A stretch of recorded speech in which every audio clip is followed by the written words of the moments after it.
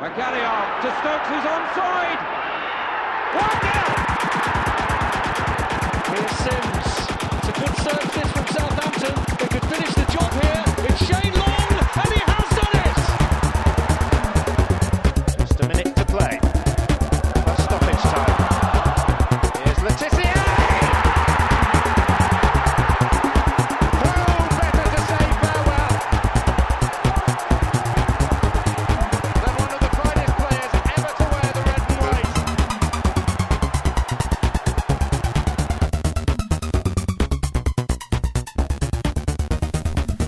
Right, hello everyone, welcome back. It's the first Saints FC podcast of the new season, and I have Mr. Tom Parker sat next to me once again. Hello everyone, it's good to be back. It's great to see you again, Tom.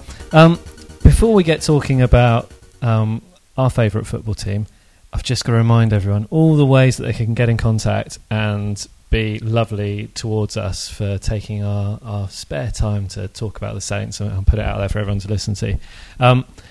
If you want to follow us on Twitter, you can do that at Saints FC Podcast. If you want to email us, you can do that at saintsfcpodcast@gmail.com. One of the best things you can do if you like listening to this is go on the iTunes podcasting app and give us a review, especially if it's a good one. If you really hate the Saints FC podcast, don't bother doing that. And another thing you should do, you should tell a friend about it. I think only about 10% of people in the UK know how to listen to podcasts. So that means, 9 out of the potential, 10 Saints fans are not accessing this. So if you know That's how 54 million potential listeners we could have. I know. There's so many people out there we could be getting to. So if you know someone who likes the Saints but doesn't know how to work a podcast, take their phone off them, download the podcasting app, and subscribe them to the Saints FC podcast, and show them how to listen. And that'd be great. That would be a super pre-season present for us, I think. So, Tom, normally when it gets to this time of year, a couple of days before Saints' first game of the season, and it's the Wednesday night now, so we've got Swansea Saturday. So there's not long to go, and normally at this point we think, well, we've sold 3 or 4 of our best players. Our manager that we actually really liked has gone, and it's all a bit doomy at this point. But this summer hasn't really gone like that, has it? I mean, we have had a manager change. We have sold a couple of players. Yep. But I don't think anyone's too upset about, the manager change. I think Claude Puel, he did a reasonably good job in terms of getting us to a final, getting us to 8th in the league. You can't really complain about that. The football, though, as we discussed last season, got pretty turgid, and I think the final straw was those final games where we just couldn't score. Yeah, there seems to be a sense of excitement back at the club, I would say, and around the fans. I think from the get-go, the new manager has kind of galvanised people, and people have liked what they've heard, they've liked what they've seen, and they like his energy and the fact that he seems to be a real sort of passionate advocate for the game. Apart from the one cloud, the Dutch cloud that's hanging over our head, which no doubt we'll come to, there does seem to be a real sense of optimism for the coming season. Yeah, so for those of you who know how to use the internet well enough to get to a podcast, but somehow don't know, we've appointed Mauricio Pellegrini. He is an Argentine, comes from 100 miles away from where our last Argentine manager came from, Maurizio Pochettino. So, there's a lot of similarities there, certainly by name and location of where they're from. And they played together as well, I think, under 21s. Did they? So there we go. And I think you're right about, what you read about him. I mean, I've got to be honest, normally when Saints go out and do their scouting of new managers, new players, I tend not to have heard of them. Ronald Koeman I'd heard of, Claude Puel didn't really know anything about, Maurizio Pochettino had no idea about. And it's the same with Pellegrini. And although everything that I've read about him has sounded really, really positive.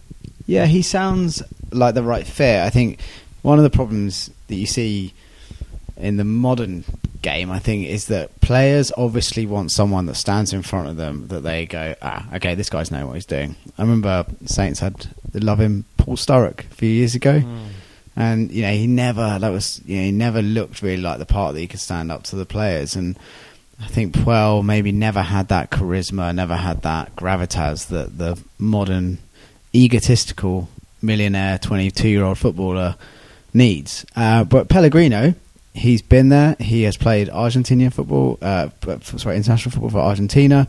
He's played at Barcelona. He has been European Cup finals. He has won things in Spain. He has worked with some of the best coaches in the game, people like Rafa Benitez. He's done well in Spain at Alaves. So he has that background that I hope the players can look at. And also just looking out, Christ, he's 6'4", so there's not many players that can be looking down on him. So I hope that he's got that the gravitas to galvanise that group of young men. Yeah, and another thing about Mauricio Pellegrini is he's quite young as well. At 45, he's a young manager, and I think in a way, lots of young managers have been doing quite well recently, and I think the players can identify with them quite well. There's less of a generational gap. They've had kind of similar sorts of careers, I suppose, or training expectations. I'm pretty excited about him. I guess one of the things that we could say, we've got rid of Claude Puel, who took us to 8th in the Premier League and got us to a cup final. What do you know about Pellegrino's last season with Alaves? It's a mirror image. So we know that he finished 9th. We know that he took a team unfashionable team in Alaves with sort of good mix of young players and sort of journeymen. Got some amazing results. I think they won away at Nou Camp. I think they took Real Madrid pretty close as well, and obviously got into the final of the Copa del Rey. So he kind of does mirror the Claude Puel experience. And in a weird way, do you think it would be good enough if essentially he achieves the same as Claude Puel? So let's say he gets us to a final or a semi-final of the cup. We have a good cup run and we finish 8th, 9th, 7th, 8th, 9th in the league. But just does it with a little bit more charisma. A little bit more panache. Maybe a little bit more attacking football. And do you think that's job done for the Saints? Is that...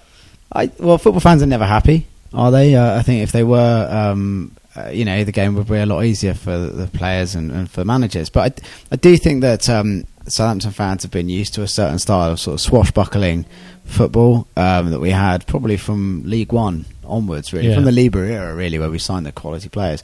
Certainly, if you think of my favourite Saints team of recent years, which is the Lambert, Rodriguez, Lallana up front, Schneiderlin behind. Yeah, that was a real sort of end-to-end, fast-paced, high-press football.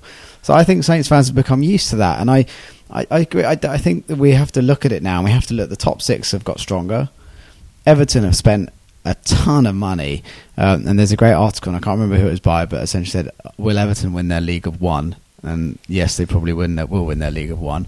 So it comes down to the rest of what we can do. And I think 8th would be a fair achievement. Anything higher than 8th, and give the guy an award because he's done really, really well. Because that means he's unsettled one of the teams that's a much bigger spender than us. And if he manages to do that to one of those or even 2 of those, then he's done really well. So, I mean, I've picked a little bit of a flaw in Southampton's plan, right? So let's say we're going to get 8th, we're going to have a decent cup run, but we want it to be done with a bit more style, a bit more panache, maybe a few more goals. So Southampton scored 41 goals last season, which was a really poor return, and not many teams scored as few goals as us. Just have a little guess at how many goals Alaves scored in La Liga last season, Tom. I'm going to guess that they weren't, doing what Real Madrid or Barcelona are doing every week and sticking in 6-7 against a load of farmhands. No. They scored 41 goals. Exactly the same amount. Can I say it's harder to score goals in Spain? Is that even a statistical thing? I mean, looking at the league here, Real Madrid 106 goals in 38 games. That's almost, 3 a game.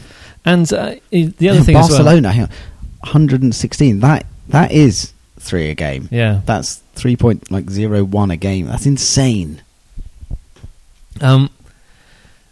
So have we just swapped Claude Puel for the Argentine version of Claude Puel? It's a bit like politics, isn't it? Where so much nowadays rests on presentation and how you come across, and this is a dangerous topic to get into. Yeah, but in terms of, people don't just want the smartest man or woman. They want someone they look at and they go, yeah, like that person gets me. That person communicates in a way that excites me. And if you're a football fan and you're a fan who goes to the games and you spend your hard-earned money every single week, then you want someone who shows passion and fire and commitment. And I think with Claude, and I think it's wrong just to judge people on, do they have fire in their belly and this great... it's like when England go to tournaments every year and people say, the players aren't showing enough passion. Yeah. Like that's some sort of swap for talent, and it's not.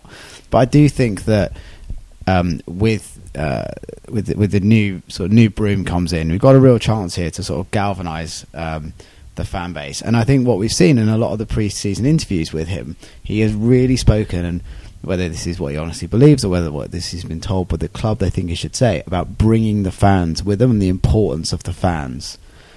So I hope that I hope on Saturday, I know it's a sellout, I hope the fans get behind him and the team. Yeah, I've got good hopes, and I think Maurizio Pellegrino, he sounds like the right fit. I'm actually quite excited by the fact that he was under Benitez at a time when Benitez was doing some pretty brilliant things with Liverpool. They were actually winning trophies back then, something that Klopp's not managed to achieve with them. It's a shame. And yeah, I'd be fairly confident with him that he'll get us. I think I don't expect that we'll be any lower than 10th this season with him as our manager. I think if we were lower than 10th, I think questions would be asked, particularly if we can keep the players fit. Yeah, we've said before about Claude Puel, terribly unlucky in having by far away our best finisher and by light years away our best defender injured for the majority of the season. Yeah, I mean, he was unfortunate with that, but again, he just didn't win the fans over. And I think it's always, if Maurizio Pellegrino can achieve the same amount as Puel, but talk a better talk, walk a better walk, then we're probably going to be happier with him. Yeah, I'd agree, and I think as well we've got a relatively young team. Yeah, still we've got players that we know can improve. People like Nathan Redmond. This is a big season for Redmond because there's flashes last year. Can he do it more consistently this year? James Ward-Prowse kind of came into his own under Puel. Can he continue that? Yeah, it'd be interesting to see if he can take these younger players who've shown that on to the next stage. And I hope he can. I've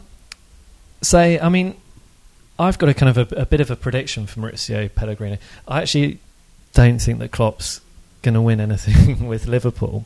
And obviously Pellegrino, he's come to the Premier League. He has got a little bit of history with Liverpool. He played for them for about 6 months. I remember he turned up and he was just one of those sort of endless foreign players that just turned up and played a few games for Liverpool. But you've got to look at what's happened at Saints in recent years. So Pochettino used Saints as a stepping stone for a bigger job. Koeman, went to Everton where he had a bigger budget, bigger history. So, potentially a stepping stone there as well. And I'm sure that Pellegrino's probably looked at what Pochettino and Koeman have done at Southampton and thinks, well, this is a club that is well run. I can do well here. I can, raise my profile and then probably move on. And I think with that Liverpool connection, I think in 2 seasons' time that will be enough for Liverpool. They'll be fed up with Klopp at that point. They'll probably get rid of him. Not the end of this season, the end of next season. And I just think it's going to go the same way. Well, if it does, it's bad because we've lost a manager. But it's probably good because we've had 2 good seasons. Yeah, because we know now that clubs don't, particularly the big clubs, and I hate to include Liverpool in that, but you kind of have to. We know they don't have a patience. There's no, this will come good in a couple of seasons. They want instant success, instant gratification. And if they do if your prediction is right and Pellegrino ends up at Liverpool, it suggests that we've probably either finished in Europe for at least one of those 2 seasons, and we might even have won something. I'd take that.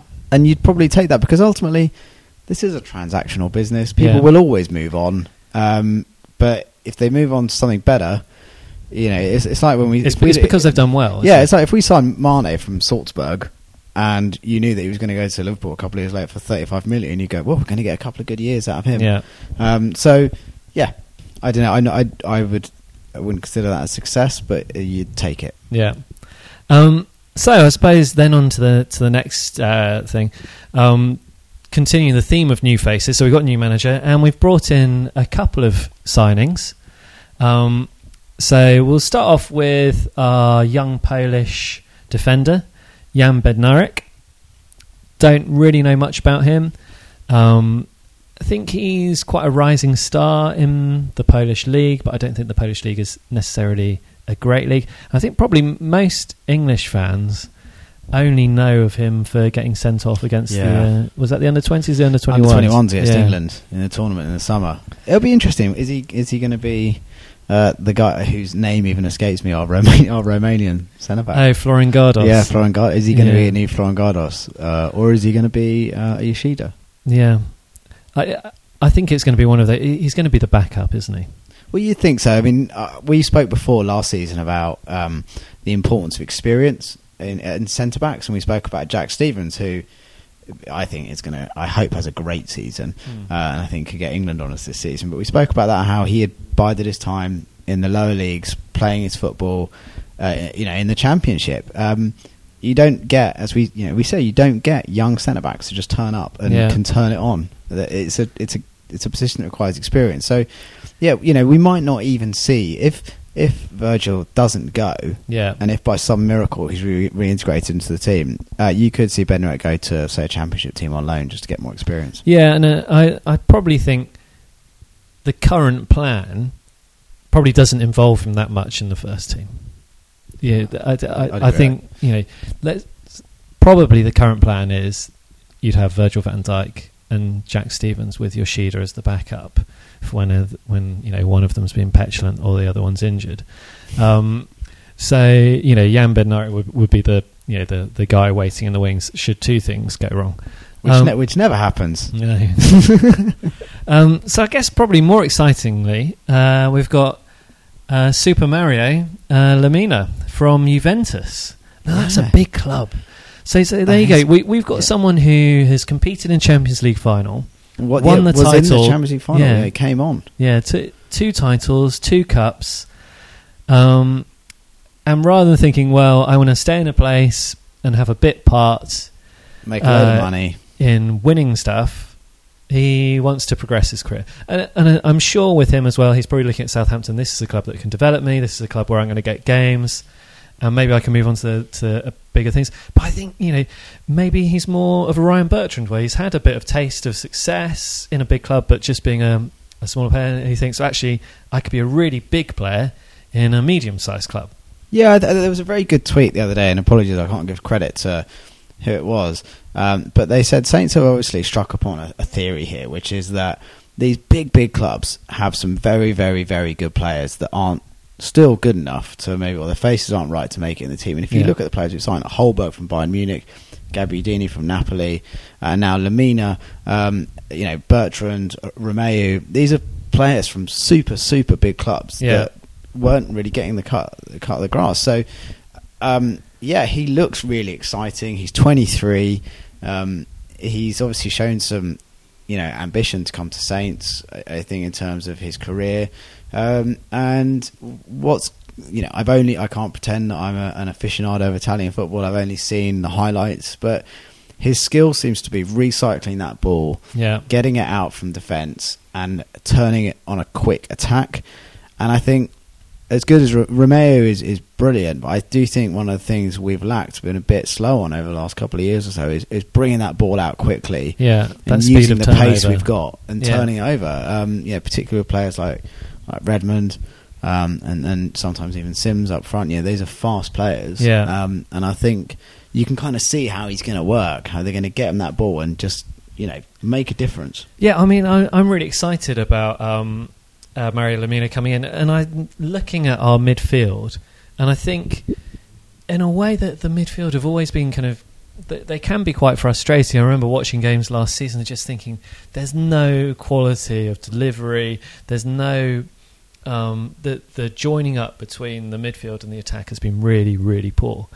But actually, if you look at the personnel that we've got there, we've got Redmond, we've got James Ward-Prowse, who's looking so much better when he gets played out on the right wing, gets a chance to get crosses in. You've got Romeo, who has just been absolutely fantastic. You've got Stephen Davis, who always gives us all. Sometimes is absolutely brilliant. Sometimes can be a bit frustrating. What about just the flick from Stephen Davis, that goal against Espanyol? Against Sevilla. Yeah, that was just beautiful, incredible. And then also, on the fringes, we've got these creative players like Tadic and Buffal. Who, I forgot. Yeah, so I think our midfield options are looking really, really good, and I think Pellegrino will be able to make something of that. And I suppose one of the things that people might notice about Mario Lemina is he has got a little bit of a resemblance to Paul Pogba in a way. They played together. I guess at Juve the season before last. Must have done. Yeah. Do you think it's going to be one of those things where, Man City bought John Stones and essentially thought they were getting a player a bit like Van Dijk? Do you think Man United have bought Paul Pogba and then they're going to look at Mario Lemina at the end of this season and think, God, that's the guy we should have got? That makes me think of it. There's an old sort of rumour that in the old days there was a winger called Michael Hughes who was a Northern Irish international, and he played for Man City, and he ended up going to I think Marseille for like £2.5 million, which was a load of money. And the old wives' tale, the old sort of rumour was that I think Marseille or whoever it was were offered a player called M. Hughes from Manchester, and they thought they were buying Sparky. And obviously they weren't. Sure or not, I don't know. But I don't know, he looks like the player we need in terms of a statement player.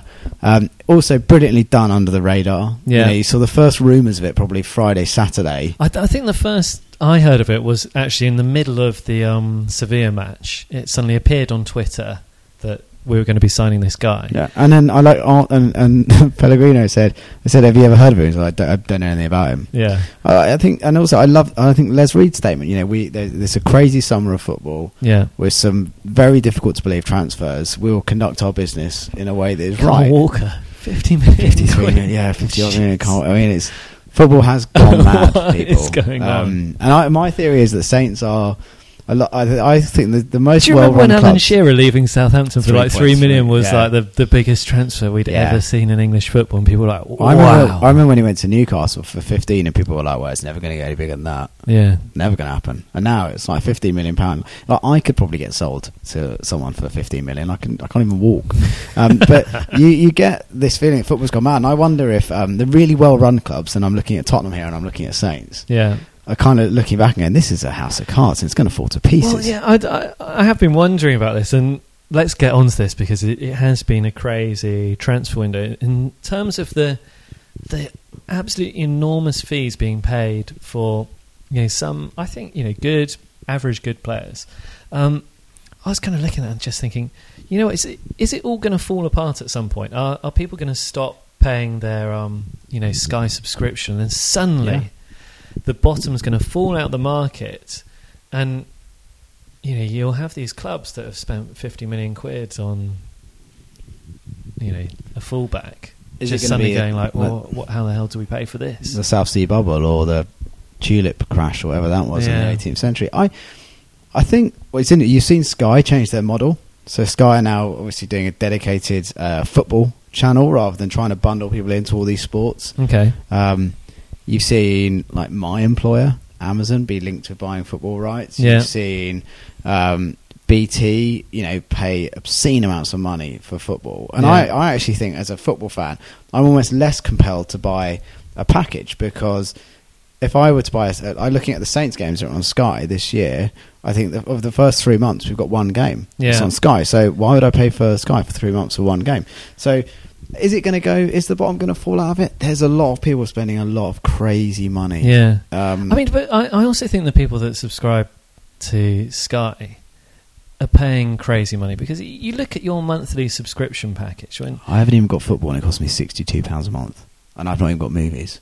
But that's how much it is. For that amount of money, Tom, like, say, all away games are 30 quid. You could go to 2 away games in London, where if you just hop on the tube for less than your Sky monthly package. I don't know whether it will. I think that there's so much money now, Yeah. and I think certain clubs spend so. I think that it's all. I think certain clubs are inflating the market, and I think Wenger is as always, is probably quite right on this, Yeah. where he thinks that the actions of certain clubs, i.e., probably Man City, maybe Chelsea.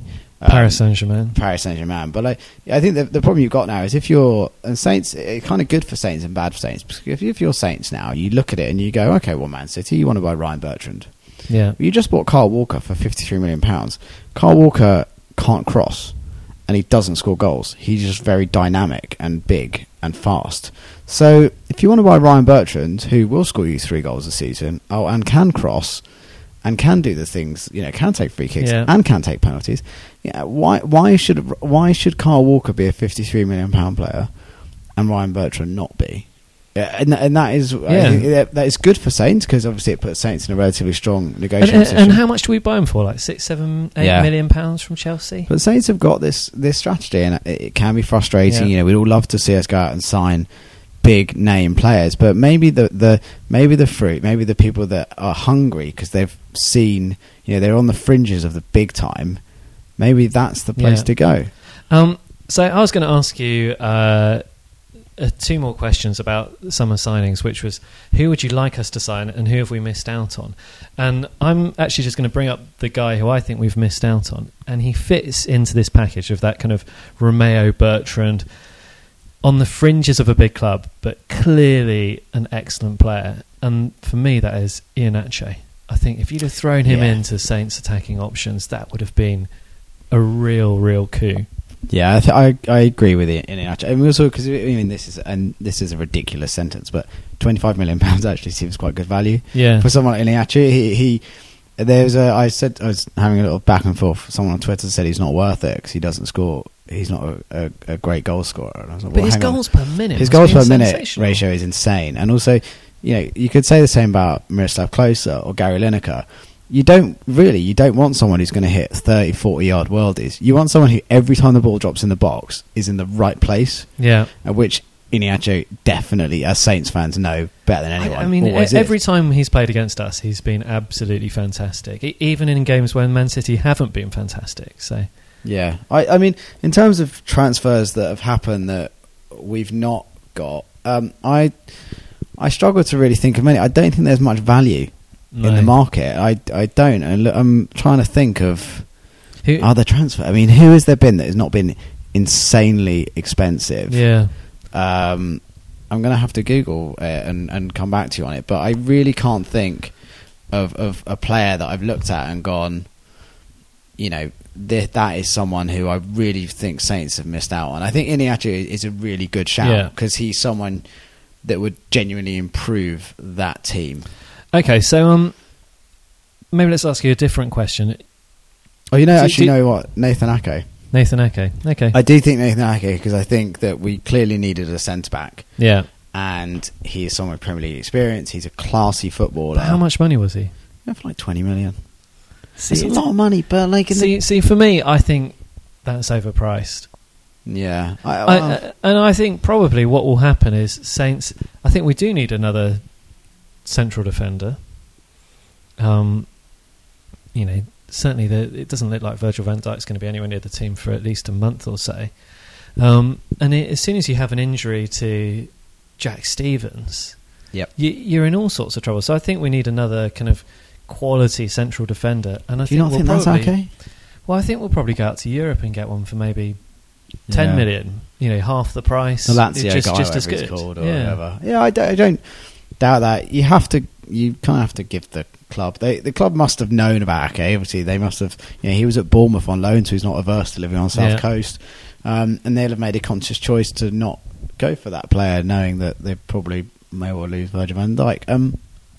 I don't think there's much value out there. So, is there anyone out there who you'd like us to sign who hasn't moved yet? Who you think, he could do a job for us? I'm trying to think. If you look, do we need a new keeper? Yes, but probably we're not going to buy one. Oh, we've just given him a new contract. For 5 years. Left back, no. Right back, no.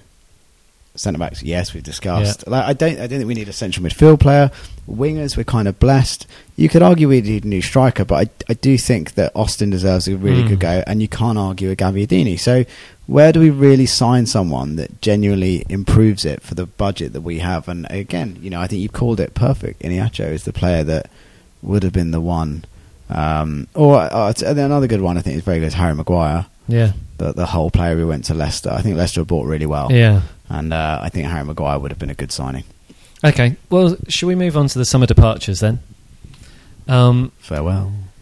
Cuco Martina. Oh, we'll always have the memory. Yeah. I was... What's he got on the Koemans? I don't know. Naked photos of someone, or as the Russians would say, compromat. Yeah. He must have Do you something. think it's the same thing that the Russians have on Donald Trump? Well, why would they... It's such a weird thing. 'Cause if you're Koeman, right, and you've got this seemingly unlimited pot of money... Yeah. I guess he is versatile, but I've not watched any of the Europa League games that Everton have been in, but by all accounts, he looked awful against us, the third tier, like the third place Slovakian team. So I just don't understand. I guess he's probably relatively cheap, in terms of wages. Yeah. And, you probably don't even notice him on your wage bill, but it just seems He seems like weird. a nice guy as well. I think he'd probably be He's probably a a good good character vibe to around have the around. club. Yeah. Do you think he's the vibes man? He's the Bez. He could be. He's the Bez. Yeah. That's why Koeman likes him. He brings people up. Yeah. Because Everton is a bit sulky, isn't it, with people like Barkley and I bet Leighton Baines is a bit of a miserable so-and-so. So I guess maybe he's the sort of light relief, vibes man. Yeah, the slapstick element of that Everton squad. Yeah. But and every now and then he can just score a worldie. Yeah, it was such a brilliant goal. I will never ever forget that goal. Were you there? I was there. It was Boxing Day. I was at the in-laws on the Isle of Wight. Took the ferry over. Took my brother's friend, who was an Arsenal fan, to the game. So he was sat next to me in the chapel stand. Was this where Shane Long scored twice? Shane Long was just wonderful that day. Yeah, I think it was. He did that brilliant little foul where he kicked the back of Koscielny's leg. It was fantastic. Yeah. Foul. Anyway, fantastic. Another player who I have very, very fond memories of watching live, who has left us, is Jay Rodriguez. Yeah, we love Jay Rod. Yeah, he's seems to be. I know a friend of mine is from Burnley and grew up with Jay Rodriguez, and says Jay Rodriguez is one of the nicest people, and he's from an incredibly nice family. He has no ego whatsoever. Yeah. And he loves Saints, and his family loves Saints. But it was sad to see him go. But also, what was equally sad was a player that was once so fast, was so sharp, was so quick, and had great turn of pace. Clearly struggle. And I remember being at we were in Milan, and he had a couple of really good chances from fairly close range, and he just couldn't connect. And you never quite worked out with him in that last season or so how much of that was mental. Yeah, I mean, how much of it was physical. I don't think Puel ever gave him the real opportunity to establish himself back as the Jay Rodriguez, or maybe that's because Puel didn't know what Jay Rodriguez once was in the same way that we do. Because at the end of the season, he was playing really, really well and then got dropped from the team. And he scored a great goal for West Brom in a pre-season friendly. I would really, really like to see him do well, not against Saints. I mean, I know all the ex-players always love to score against us. I hope he doesn't. But I really hope he does brilliantly well. And I think, I'm going to share probably my fondest memory of Jay Rodriguez was probably the same as mine, I bet you. Is it Craven Cottage? Yes. Yeah. Ricky Lambert from the corner. Yeah. That was just a wonderful game to watch. I was in with the Fulham fans, which is, unfortunate ticket selection on my part. They're a nice bunch. Yeah. Very genteel. I remember Lallana doing quite well, and a lady behind me just going, "Oh, well, it doesn't matter because he's in my fancy team, so he's getting me some points." But that was a fantastic performance from him, and that was the almost, I think, the pinnacle of the Lambert, Lallana, Rodriguez attack. The troika up front, and it was brilliant because it was that bit where it falls to Ricky, doesn't it, on the edge of the arc from a Fulham corner. He kind of looks up, and you think he's just leathered it. He does it. He plays this beautiful curling pass, and then Rodriguez has got like two defenders in front of him, and they just back off, and he hits it picture perfect in the top corner. And I remember that was, and I think we spoke about this before, but hell, let's go over it again. That was the time when you really thought, we're going to take the front of three to the World Cup. Yeah. Lallana, Rodriguez and Lambert are going to start. They're going to go to Brazil. It's going to be nuts. And obviously, history kind of got in the way. Yeah. So we've heard a rumour as well about Shane Long potentially leaving. So how do you feel about that, Tom?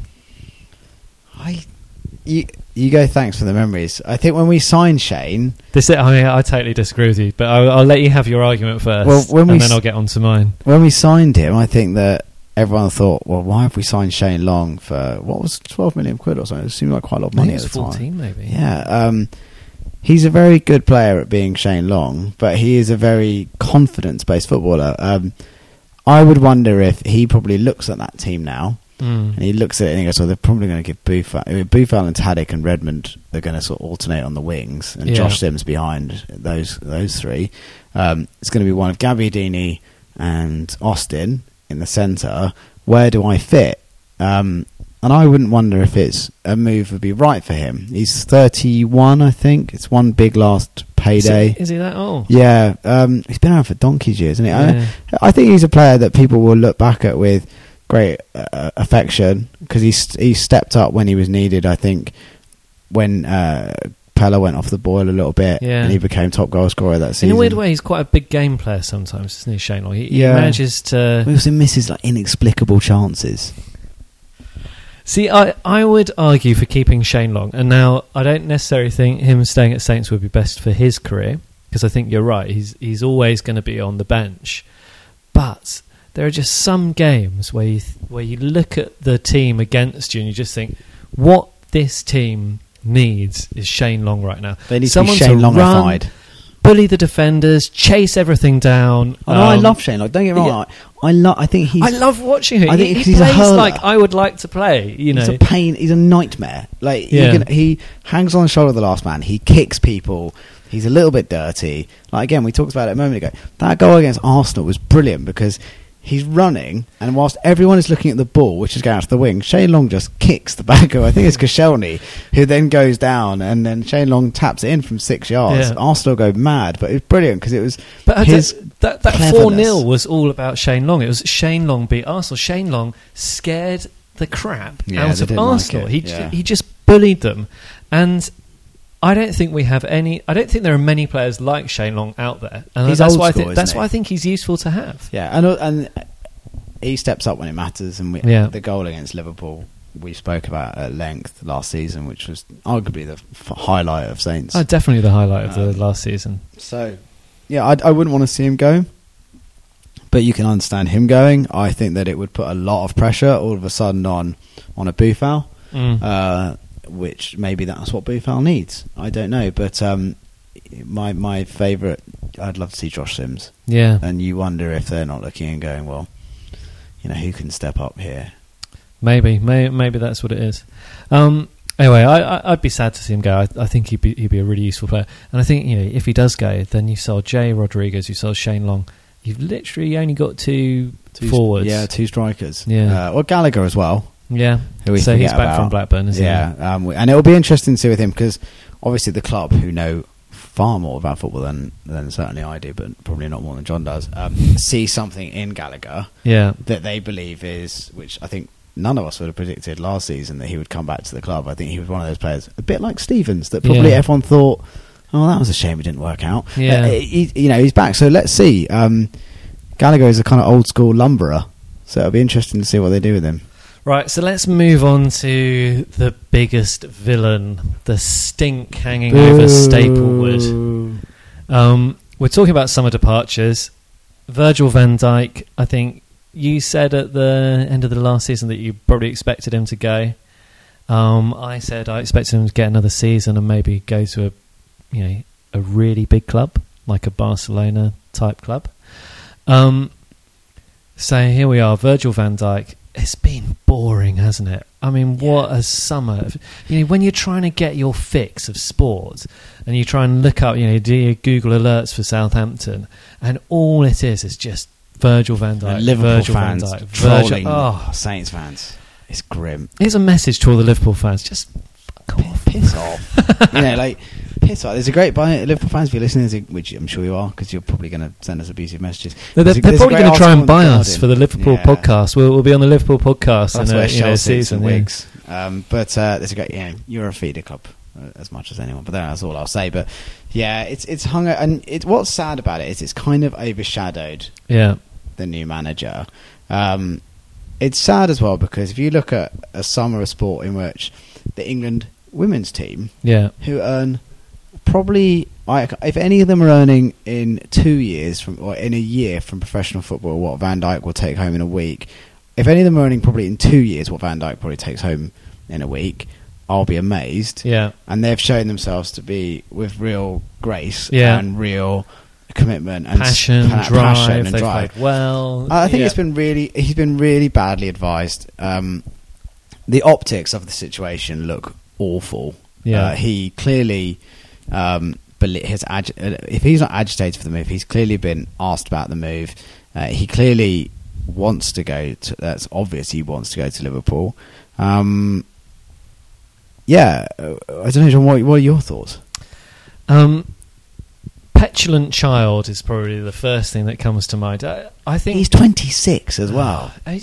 The problem is to say, okay, saying that he wasn't 100%, that's pretty annoying. Being kind of forced to train alone, and then when he got the opportunity to come back into training, still saying that he wants to leave, that he His wasn't 100%. head's not right, apparently. The thing is like we had the same thing with Wanyama, we had the same thing with Morgan Schneiderlin. That was after genuine bids came in from clubs and not just like a bit of tapping up and rumours. And then they both kind of managed to sort themselves out and get moves to bigger clubs, better clubs. Because I think they did. And the disappointing thing is with it all is that someone is lying. Yeah, it is Virgil van Dijk. I think Saints haven't had any bids as far as we're aware. He's saying that the club have released details of private conversations. Well, the club didn't release details that he'd gone to Blackpool. They didn't make him go to Blackpool in a grimy hotel room somewhere and meet with Jurgen Klopp and watch videos of where he would play at Liverpool. I mean, seriously, if a multi-millionaire goes to Blackpool, you're going to be questioning. Also, why Blackpool? It's really weird. Maybe London's too high profile. But surely they would Pepsi Max big one. Surely they'd stand. Maybe there was a stag do or a hen do or something he was at. But it's such a grimy, dirty transfer. And I think, and what's almost as galling as the grimy, underhanded, sort of murky nature of it all is the fact that he's not even going anywhere that's that good. I know that they're a big club. I know they've got a great history. They've also not won the league in 26 years, and they ain't going to win the league. No. But I can understand if he was agitating for this move to Juventus, or he was agitating for a move to Chelsea or Man United. It's Liverpool. Yeah. They're not going to finish. Then they will not get in the Champions League. So what's just for a load of money? Yeah. Say I'm going to play devil's advocate here and say, has Virgil van Dijk actually been treated unfairly? He signed that 6-year contract when it looked like Koeman was actually going to stay at the club. Has he been treated unfairly? Was he misled by Koeman? I mean, we'll never know. But what I would say is that he knows, as he's been in football his entire short life. He will have known that players come, players go, managers come, managers go. The manager going was always an option. He could have left Saints this summer, if he'd have handled this with dignity. Yeah, and I look at it and I wonder if Juve sold Bonucci to AC Milan. They need a centre back. He would be amazing in the Italian league. He could, they've won that league 6 years in a row. Champions League finalists last year. Why have they not come after him? Why have Chelsea not put in a bid? Why have Man City, who have got an unlimited pot of gold, not put in a bid? You have to wonder: is it because people have seen something in his behaviour here, maybe how badly advised he is, that they think, well, you know what, he's just going to do the same to us in a couple of years? Yeah. So I think the whole thing stinks. I mean, as well, I think he would probably be looking at Liverpool as a stepping stone club as well. I think it is. I mean, they're not the be all and end all. No. And this isn't. If you remove partisanship and you remove the animosity between Liverpool and Saints fans out of it, Liverpool realistically are not going to win the league. Yeah. They may win the FA Cup, but they're not going to win the league. They're not going to win anything in Europe. They're probably about to lose Coutinho with no time to replace him. So I just don't buy it. So let's take another perspective on this. Say Virgil van Dijk has got a new agent. Same as Koeman's agent. Yeah, same guy as Koeman's agent. Right. So funny how these new agents often coincide with a change in heart of players, isn't it? Well, what does a new agent want to do? A new agent wants to get his payday. If you've got a player that in this transfer window with these crazy fees being spent is worth 60, 70, 80 million pounds, there is a hell of a lot of money to be made out of that. 10% is 7-8 million pounds. So you've got a guy who is intelligent, experienced, can put his arm around the player, really convincing. Virgil van Dijk, 26 years old, should perhaps be a bit more grown up, but ultimately we can see, has got a bit of a childlike mind. You could be quite easily manipulated by someone who is obviously kind of dripping with money, has class, has panache, has a good gift of the gab. And I think he's been led up the garden path by this new agent.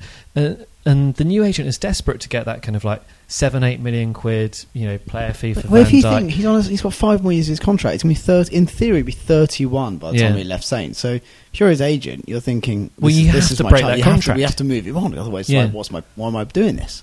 Yeah, and I think that's what it's all about. Liverpool were the most keen. The agents obviously had lots and lots of discussions with them. He's got Van Dijk to do all this. I think Van Dijk has been led up the garden path. I think he now looks like a complete and utter prick.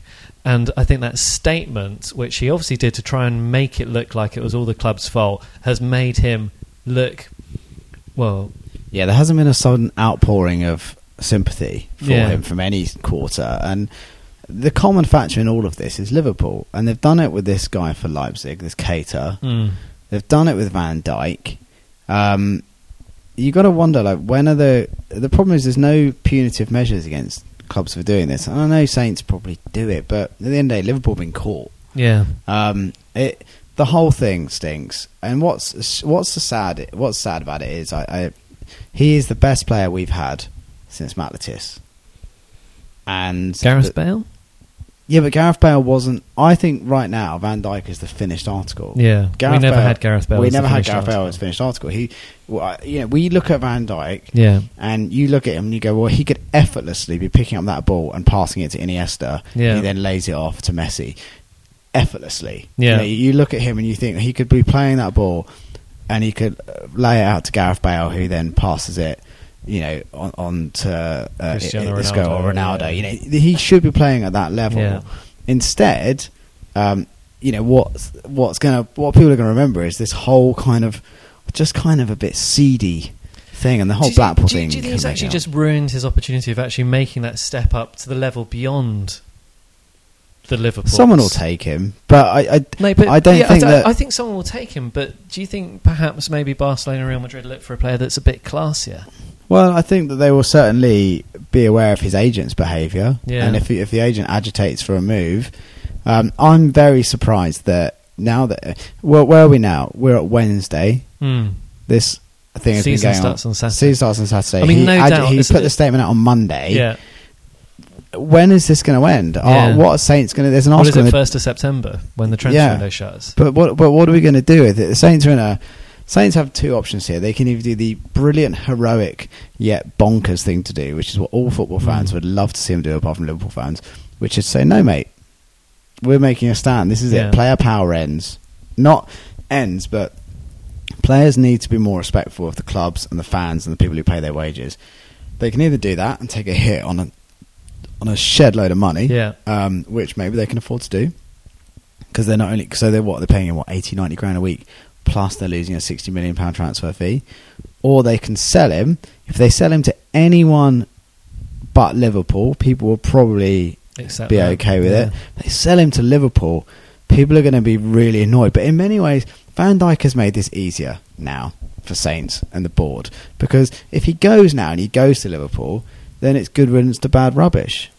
Yeah, I don't think Saints fans want to see him at Liverpool. I don't think I think part of that's because they know he's better. Yeah, the fans don't want to see him go to Liverpool, and that's, you know, ultimately what's going to happen. So let's say it gets to the 1st of September, he's not been sold. Do we just turn the other cheek, let him get on with it, and establish himself as, you know, one of the best centre backs in the Premier League once again, and play well? And do we support him, or do we just, you know, we just accept him there as a journeyman? But there's always a bit of a broken heart there, isn't there? From whatever happens now, it's like someone cheats on you. You can't really go back. No, we're never going to chant, "We've got Van Dijk again," are we? No, I think it'll be interesting. One thing I would say is, and I put myself in this bracket, football fans have short memories. Yeah. So if he came back and scored a goal and kissed the badge, and played like a blinder and said all the right things, of course people would forgive him. Yeah. Because the club's the most important thing and the results the most important thing. That's exactly what Schneiderlin did down the road from us here in East London. He scored, was it 2 goals against West Ham in that 3-1 win? And, you know, he was brilliant. He came into that match and everyone in the stand was a bit like, well, it's a mercenary, he doesn't care. I don't think that, I don't know, what do you do? I mean, Saints have a very tough decision now to make. Yeah. But the challenge is at the end of the day, if they don't get any bids for him, he can't go anywhere. No. And right now, as it looks, no one has bid for him. No. So what do they do? I mean, having said that, if someone like he's not played since January either. Yeah. So what's he do? If he doesn't move in September and he sticks his heels in, he's going to miss out on the World Cup as well. Yeah, at 26, which will be he'll have to wait till he's 30 to play in the World Cup. Right now, what's crazy is he's compromising so much because he could play brilliant for Saints. He could get that move in January or certainly next summer. He would go with everyone's best wishes. He would have got his extra money because he wouldn't have had to put in a transfer request. He'd have gone to the World Cup. He'd have got all of these things. We've talked about Van Dijk for too long now, haven't we? Yeah, we need to move on. It's what he wants. Yeah. We've just done exactly the same thing. Like every time I've looked up Southampton on Google and just gone, oh, it's all about Van Dijk. Right, stop it. Go away. We're not going to talk about you anymore. Which players do we want to look out for this season? For me, Jack Stephens. Yeah. I just love him. I think he looks so classy. He just looks so composed. He's big. He's strong. If he can get better in the air, I think we have a real. I think you'll see him nudging the England squad because we're not blessed with centre backs. I think he's going to have a fantastic season this season, Jack Stephens. Whether that's alongside Yoshida, Bednarek, another, or Virgil van Dijk, I'm pretty sure he's now done enough to get there. And there's been a few rumours about Jose Font maybe coming back from West Ham United. I just don't think there's any point now. I think Stephens. I've not seen those rumours. Is that really a rumour? Is that a thing? Well, I don't know if it's just, you know. I mean, that is a great. They will teach that at young footballer school. And the grass is not always greener because every West Ham fan I've spoken to hates. Well, I mean, he had the whole issue where he agitated for a move and then didn't get the club. He didn't get the Man United move, yeah. So but no, Jack Stephens for me, really exciting talent. Also, very keen to see Boufal. Yeah, I want to see more from him. Fitter, he looks leaner. He's saying all the right things. He's had a season to adjust, and we all know that he is an incredible talent. Yeah, he can do stupid things with the football. So if he can kind of rein in the excess. We all know we'll have an unbelievable talent there. And so who do you reckon will be our player of the season next season? I think you'll see Romeo again. 2 seasons in a row. Yeah, I just think he's so crucial to the way we play football. Yeah. And I think he's exactly what fans love to see, which is someone with real commitment and real drive and real energy, and someone who really wears his heart on his sleeve. So I think he's a super talent, and he's just. I think we're kind of lucky to have him. He's that good. What about yourself? What are your picks? So you know, who do you? I mean, players to look out for this season. Probably the same as you. I'm really excited about Jack Stephens. I really want to see much more from Sofiane Boufal. But I also want to see a bit more of Josh Sims. Every time I've seen him on the pitch, he's excited me. So we should rename this the Josh Sims Fans podcast. Yeah, I want to see more from him. I was speaking to Hassan Kashlu a couple of weeks ago. Name dropper. And I mean, you'll know this because you were there at Selhurst Park that famous day when Saints took about 15,000 people to Selhurst Park. Yeah. And I think about half the Saints fans were wearing little fez hats in celebration of Hassan Kashlaw that day. Who do you think would be the player? You know, the kind of like in a way the I don't know. I don't want to say hipster's favourite, but I want to say like you know the cult figure of the season. Who do you think we might be dressing up as on the last away day of the season? God, it's difficult now because footballers just don't have the personalities that they used to have. I would say it's difficult. I think Gabbiadini has a certain insouciance. I would say like a sort of. We'll all be dressed as Gabbiadini. I like the way Gabbiadini basically looks like he's just woken up. Yeah. Whenever you see him, he looks like someone's just gone. You know you're late for work. Yeah. And who is that girl? And who's that other girl, by the way, that's downstairs? Yeah. So he looks like that every time. Yeah. So I like the way he just he looks a bit like he should be in a band. Yeah. Which I think is always good. Which is, you know, funny enough, speaking about bands, what's the name of the guy who twatted Jose Font? He was record signing, scored the that great goal against Argentinian Man nut City. job, whose name completely escapes me. I can't believe we've forgotten. But you know, he's in a band now. You know, he's given up football. Yeah, He's to had become enough. a musician. I think actually next time we do this, Tom, let's dig out one of his songs and play a little snippet of it, just to see. Get some royalties. Was he a better football player, or was he, is he a better rock He star? thought he was Johnny Depp, didn't he? He did. What was his name? He scored that goal against Man City. Yeah, it will come to me in a second. I think probably it's quite obvious for us. I was going to also ask you, who is the youth player to establish a first team spot? But maybe let's say, who's the youth team player apart from Josh Sims, who we think might well establish themselves in the first team this season? Well, Flanagan, by all accounts, is a real talent. The young right back. Yeah. I'm surprised that Saints have kept Suarez as one player. I think Saints, despite we've not really spoken about, but they've done bloody well to only lose probably a player that they were kind of happy to lose in Rodriguez. So in terms of a youth player, I don't know. I think McQueen still has a lot to give, and I don't think they really know what McQueen is yet in terms of, is he a left back? Is he Danny Osvaldo, God. Is McQueen left back? Is he a left winger or what? I don't know. I think McQueen is really exciting. Yeah. And he seems like a nice lad.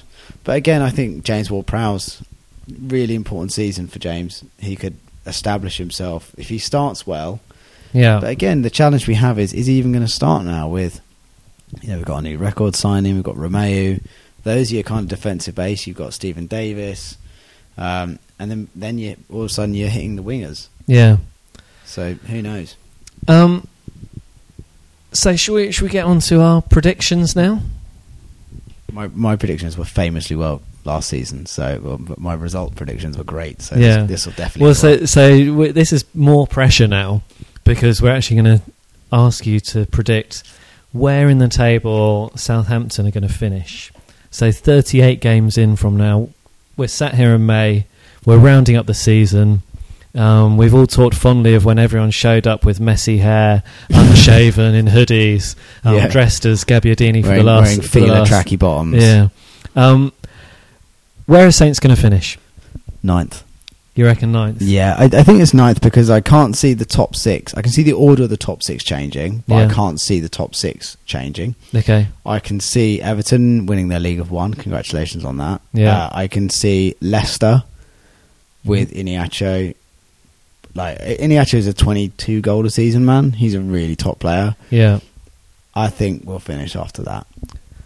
So usual same old faces in the top 6, then Everton, then Leicester, then Southampton. Yeah, I think so. I think Leicester without the shackle of European football. Yeah. They've kept Mahrez. They've bought really well in Maguire and Iheanacho, so I think they'll do well. I think if Saints could top Leicester, I think the Saints have done bloody well. Yeah. But yeah, what are your thoughts? I'm going to go for 8th again. I'm quite tempted to say 7th, Interesting. and I think one of the current top 6 are going to have a poor season. So you think it could be Chelsea? I don't think it's... I think Chelsea will have a poor season in comparison to last season. I don't think that they're going to... No. Tottenham. Oh, they're the Wembley factor. You never know, do you? That's a bit of a wild card. I think there's enough different And also, things. they're only one injury away from Harry Kane in terms of having... Yeah. Who's their backup striker? Is it Janssen? He's garbage. But then they've got goals from Kim, they've got goals from Ali, obviously, all over the pitch. Ericsson. Okay. So let's go for your top 4 as well. And then maybe I'll explain why I've got Saints a bit higher once I do my top 4. I think Man City are going to win it. Yeah. I do just think Man City have got so much now, but then you could probably said that last season, and they didn't. I mean, there's been all these tweets about how they've got a bigger defence budget than about half the world's nations. I think we're going to shortly wish probably they had bigger. I wish that was probably true, to be honest. I think Man City will probably do it. I think De Bruyne, Aguero, they're just such good players. Yeah. I think Stones will hopefully step up and become the player people think he is. I do think that I'd like to see... I mean, I'd actually like to see Spurs win it. Like, really, in my heart of hearts, I'd actually like to see Spurs win it. I don't think they will. I think you'll see Man City, Chelsea. I think then you'll see probably Arsenal. Yeah. And then Spurs. I think Spurs not strengthening, and in fact actually getting a bit weaker with the loss of Walker. I think they'll struggle. So you don't think Man United are going to make it into the top 4 this season? I think they've got a great forward now in Lukaku, but I think as a team they flatter to deceive a lot. I just don't see. They were a long way away last season. Yeah, I just don't see this Pogba thing. No. I cannot see. He is more of a brand than a footballer. Yeah, I just can't see what does he do? Like, he's not a defensive midfielder. He doesn't score a ton of goals. Is he just someone to sell a load of shirts? I'm not sure. I don't really. And they're talking about shipping out Mkhitaryan and a lot of other players. He's just great. I'd love him at Saints, but I think a 5th place finish from Man United would be good. And then Liverpool in 6th. I hate to say it. Well, I think that's probably about fair where Liverpool should finish. Obviously, I'd love them to finish near it. But then having said that, they've got no Lallana. Yeah, Mane's always injured. Salah is inconsistent. Firmino is Firmino. Sturridge is always they've not injured. strengthened as we stand on Wednesday night. They've not strengthened their centre backs. Their goalkeepers are still erratic. Dodgy. They've not bought. They bought a Hull left back. Their manager's erratic as well. The manager's erratic, so anything can happen. So I think you can take your title winner probably from Man City or Chelsea. It'd be interesting Morata, because he doesn't actually... I've never thought he was that good, so it'd be interesting what he does. I expect it will be Man City. Conte already seems to be pissed off at Chelsea. He wasn't wearing a suit. And it's a big deal. Is it? Okay. So I think, I'll go for Man City. I think I'll say Tottenham are going to finish 2nd again. I know even in the season they finished 3rd, it really felt like they finished 2nd to Leicester. So I think they'll be the perpetual 2nd. I think Arsenal will have a better season. Yeah, they've got a good forward, haven't they? Finally, and they've kept, and fair play to them. Stood up against Sanchez, stood up against Ozil. I mean, if standing up is offering people £250,000 a week, then I guess they've stood up. So if I've gone Man City, Tottenham, Arsenal, and then I think Chelsea or Man United or I kind of think Chelsea could finish like 4th. Do you think? I think Chelsea could finish 4th, but I also think they could finish 1st. And then I think I actually also think that. I mean, it depends with Everton. It depends, I think, kind of on whether Koeman bothers doing the whole Rooney circus that Mourinho did last season. I think Koeman's a really, really good manager, and I think maybe that top 4, that top 6 will be broken. Someone will break into it. And I think Liverpool are going to be the ones that are going to drop out of that top 6. I don't think that Liverpool can cope with Champions League football. So this is based on the fact that they actually qualified to get to the group stages. I don't think they can cope with Champions League football, all the cups, and the Premier League at the same time. They get a lot of injuries. Yeah. It's a lot of football to ask, and it's a lot of high-pressure, high-quality football. But the other thing is, I kind of almost think Tottenham could drop out of it as well, depending on the Wembley thing. I think there's a lot of risks. So you've got Conte being upset at Chelsea. You've got Liverpool having European football to deal with. Chelsea having European football to deal with, as well as Conte being annoyed. You've got Guardiola, who must be under unbelievable pressure as well, because this must be it. You can't have another crap season, surely. No. So I think all of those managers are going to be feeling... And Mourinho. And Mourinho as well. I think they're all going to be feeling a hell of a lot of pressure. I think Koeman included as well. He's spent an awful lot of money at Everton.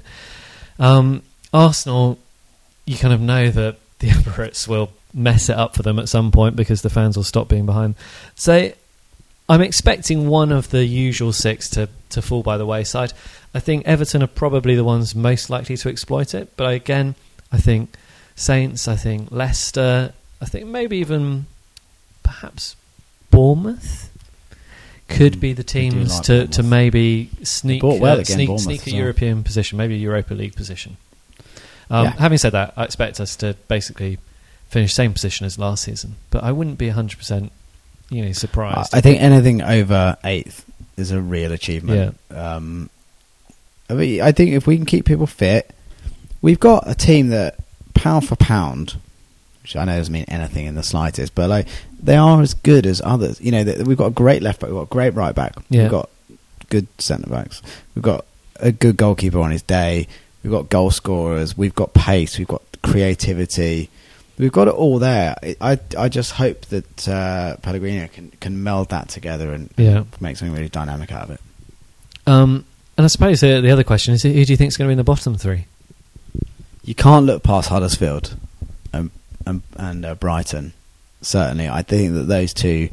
I think this could be really bad. This could be like Derby County, 12 points bad for one of those two. And I hate to say Huddersfield, but I've got a feeling Huddersfield are going to get a really rude awakening. So how many teams from that League One season are now in the Premier League? Is it 4? It's us, Bournemouth, Huddersfield, Brighton. Yeah. Jose scoring that last minute header from about 45 yards away against Bournemouth at the Withdean or the Amex or whatever it was called. It wasn't the Amex, but was it the Withdean? It was the Withdean, that was a good memory. Yeah. My push as well. My third team in that bottom three, Stoke. Yeah, interesting. They are just it's fascinating. They've sold all their good players. Success, by their standards, I don't know what more they were hoping for in terms of success. Yeah. They've just not invested. No. And they seem to have players that are there for 1,000 years, like Shawcross and people. But I do think they lost Arnautovic, which, by the way, £24 million is a brilliant bit of business from Stoke. He has about 5 good games this season. But they're just not, and they just don't seem to be in any hurry to replace anyone. They were meant to be after Lamina, but they weren't. They just don't seem to be. They don't seem to have any. They don't seem to be doing anything. No, it's very curious, isn't it? Who are your bottom 3 picks? I think Huddersfield probably again. Terriers. I think unless they can get Andy Booth back, he must be about 60 now. But yeah, any fans of the original champ manager will have a soft spot for Andy Booth. I think Huddersfield will have a couple of really quite interesting games. They play a different style of football, so there'll be a couple of surprises. Hopefully not against us. I kind of think Swansea might go. Well, let's hope they start to go on Saturday. Yeah, if they're going to go, I think we should start that this weekend. And Burnley. Burnley sold Andre Gray today to Watford. I understand he had a year on his contract left, so £18.5 million for it. But it's interesting because they weren't blessed with a sort of surfeit of goals. So why they would sell one of their only attacking, pacey players? I know their away form was terrible, but they're going to find it very difficult to replicate that home form next season as well. And what are your predictions for Saturday? Saints versus Swansea. This was last season when Charlie Austin's. This was when things were looking. It was in sort of September. I remember I was in Sri Lanka and I tried to watch it in Sri Lanka. It didn't really work. But Saints looked pretty dire, didn't they, last season against Swansea? And was it Charlie Austin scored and we won it like 2-1 or something? It was pretty. You know what? I genuinely can't remember, and I normally can't remember because I've blocked it out because it was either that dull or uninteresting or upsetting that I don't remember. I just don't know how we're going to start the season. We lost 4-0 to FC Augsburg and then beat Sevilla 2-0. So, but I think the team that lost against Augsburg was the second choice team. That was it. It was Charlie Austin. It was 1-0. I'm not worried about the Augsburg thing because I look at that team and I think it was a second choice kind of team. They didn't look particularly fit. I think the team that played against Sevilla, that's kind of your first choice now, maybe with the new lad. I don't know. I think Stephen Davis probably is going to be the one to suffer from the new guy. But yeah, I'm not too worried about Augsburg. But then having said that, if we'd have won both our pre-season against 4-0, I'd have been like, pre-season means a lot. Yeah. It shows how it's going to be for the coming season. Whereas when we lose one, I'm like, it doesn't mean anything pre-season. No. Everyone knows that. Generally, I think we always start the season poorly. So I'm going to go for a score draw. Maybe a 1-1 or a 2-2. Yeah, it's one of those things where I'd love to not be playing against Sigurdsson. But if Sigurdsson wasn't there, that means he's at Everton, which I also don't want. So I can't really have it both ways. So what's your prediction? I think we're going to win. I think we're going to win 2-0. 2-0? Yeah, I do. I think Gabbiadini's going to score. And then I'm putting in a goal for... I'm going to go left field. I'm going to go like someone like Bertrand. Yeah. I think we're going to win. I think there's real positivity, real energy. I think they'll win. I certainly hope so. Is that enough for us? I think we're done. Yeah. Well, thank you very much, listener, if you're still with us at this point. Obviously, remember, if you enjoy listening to us, share this with all the Saints fans that you know. Show them how to download a podcast. Get them to subscribe. Give us a fantastic review on iTunes. Email, tweet us at Saints FC Podcast or saintsfcpodcast@gmail.com.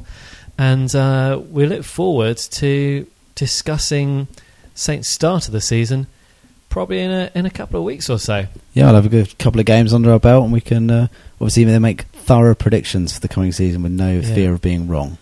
But thank you very much for listening to us and we hope to see you again soon. Thanks, everyone. Cheerio.